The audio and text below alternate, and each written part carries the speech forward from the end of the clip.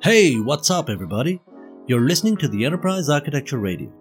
If you're thinking about organizational complexity and agility, if you're concerned about operational efficiencies and thinking of taking it to the next level, if managing innovation is one of your priorities, you've come to the right place. On this podcast, we talk about all of that and more. It's a jungle out there, and we'll attempt to navigate this jungle of frameworks, methods, and most importantly, enterprise architecture in practice.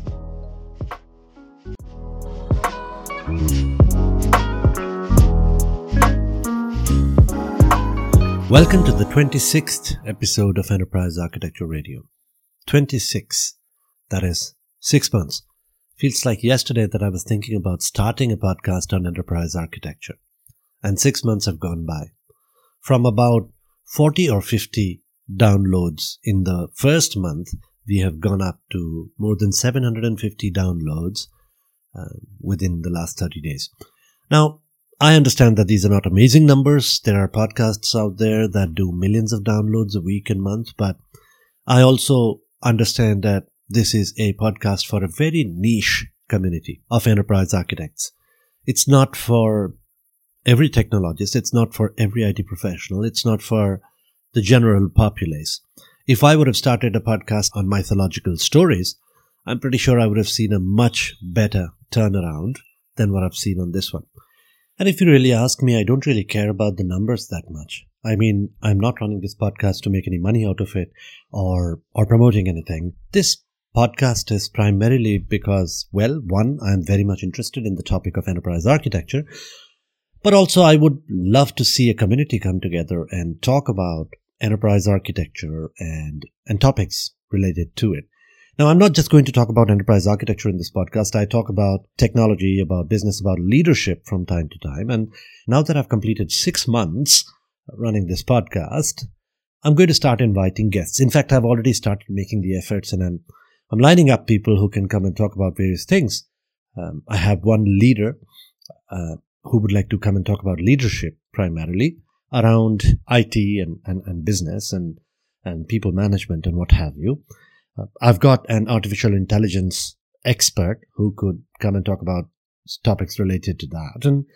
And I've got a few other people from the industry who could talk about Web 3.0 and artificial intelligence and machine learning and blockchain and what have you. And I'm going to start recording all these sessions very soon. And it'll bring together a community of people who talk about not just various technologies and leadership and other topics, but how it impacts the enterprise as a whole, which, if you really ask me, is enterprise architecture. So that's what I really want to do with this podcast. And so I don't really care how the numbers increase, although if the numbers increase, more people will listen to this and there will be a general awareness in the industry, which is what I'm really aiming for. But that's all right. If it takes time for the community to come together, I'm not going to focus on the numbers that much. I also don't do a lot of promotion of this podcast except talking to a few people here and there who are interested and so on. It would be good if the podcast grows, but it's okay if it takes its own sweet time as well. But nevertheless, I'm very, very thankful to all my listeners, and I would request you to continue to spread the word, to tell people about enterprise architecture, about this podcast, and definitely write to us and give us your feedback and continue to give us the 5-star ratings on your podcast platform of choice. And if you don't like the podcast, let us know why you don't like it or what it is that you would like us to change. And we would do our best to see how we can improve. All right. So today's topic, let's talk about mergers and acquisitions. Did you know that 70 to 90% of all mergers and acquisitions are a failure? Yes, the numbers are stark. So how do you define the failure of a merger and acquisition? Well, a failure in a merger and acquisition refers to a situation where the deal does not meet the original objectives, expectations, or the vision of the leadership team or the stakeholders.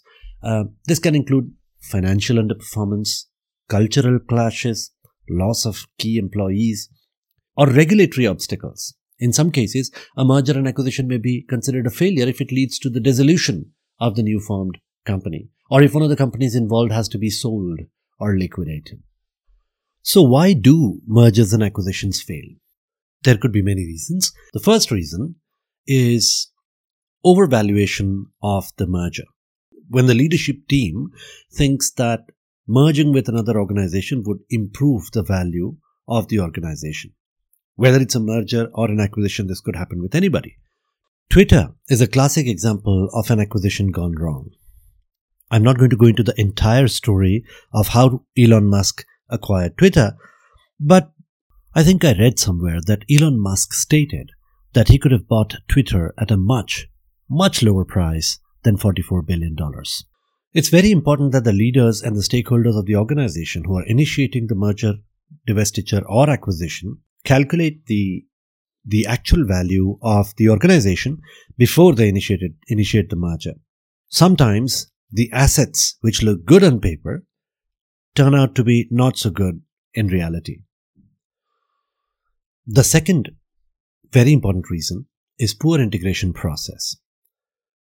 While the leadership team might envision a target state where they know the value that the organization is going to drive after the merger, acquisition or divestiture, and they might want to go ahead with the deal, but actually executing a merger, acquisition or a divestiture is a whole different ballgame. There are communication issues, there are cultural issues, there are technical integration issues, and all these need to be taken care of very well. A good enterprise architecture capability within one of the organizations or the organization that initiates the merger, acquisition or divestiture would really help, because an enterprise architecture organization looks at the current state, evaluates the value that the merger, acquisition or divestiture is going to drive, and looks at the target state and comes up with gaps between the current state and the target state, which essentially, at the risk of oversimplifying it, gives them a large checklist of action items that need to be done to integrate both the organizations. And they take into account technical challenges, they take into account people challenges, they take into account communication challenges, they take into account cultural challenges as well. There's something called capability assessment in enterprise architecture that looks into all of these roadblocks that might come along during the integration process. The third major reason that I think contributes to the failure of a merger, acquisition or a divestiture is over-reliance on consulting organizations. Many organizations rely on a consulting organization to help them go through the merger. Now, there are different types of deals. There are some consulting organizations that provide an end-to-end service from the beginning all the way till the end. They start with negotiation of the deal and understanding the vision of the leadership team, and they go through the integration process, and their contract essentially ends when the merger is completely done all the way till integration. But then there are other deals where a consulting organization is only involved during the deal process. They help the leadership team to understand the vision, probably document it, help them with the negotiation, and then once the negotiation is done and the deal is signed off, they leave. Well, if it's the first case, things are a little bit better if you really ask me. But even in such cases, there's potential failure because the organizations then rely completely on the consulting organization. Now, the consulting organization is not really tied in to the value proposition, because ultimately they are an external organization, and there is over-reliance on them, which means the client organization will give them a single point of contact for everything related to the mergers and acquisition, and that person may or may not be an expert in everything related to a merger and acquisition, which means the consulting organization has to deal with all kinds of issues, whether it's technical issues, cultural issues, people issues, leadership issues, negotiation issues, what have you, all by themselves. And that leads to failure. In the second case, where the consulting organization is not really there till the end, they help with the deal-making process, and once the deal is signed off, they move out. In such cases, the client organization is not left with any technical expertise or any mergers and acquisitions expertise, and the potential of integration issues increases drastically.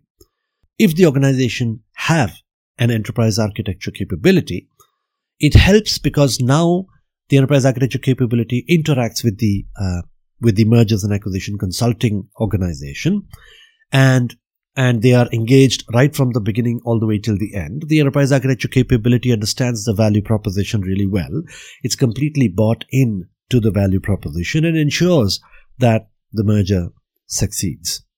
The fourth major reason for the failure of a merger, acquisition, or a divestiture, something that I've talked about briefly just a few moments ago, is cultural differences. Now, this is something that is often ignored by the leadership team when they're considering the deal.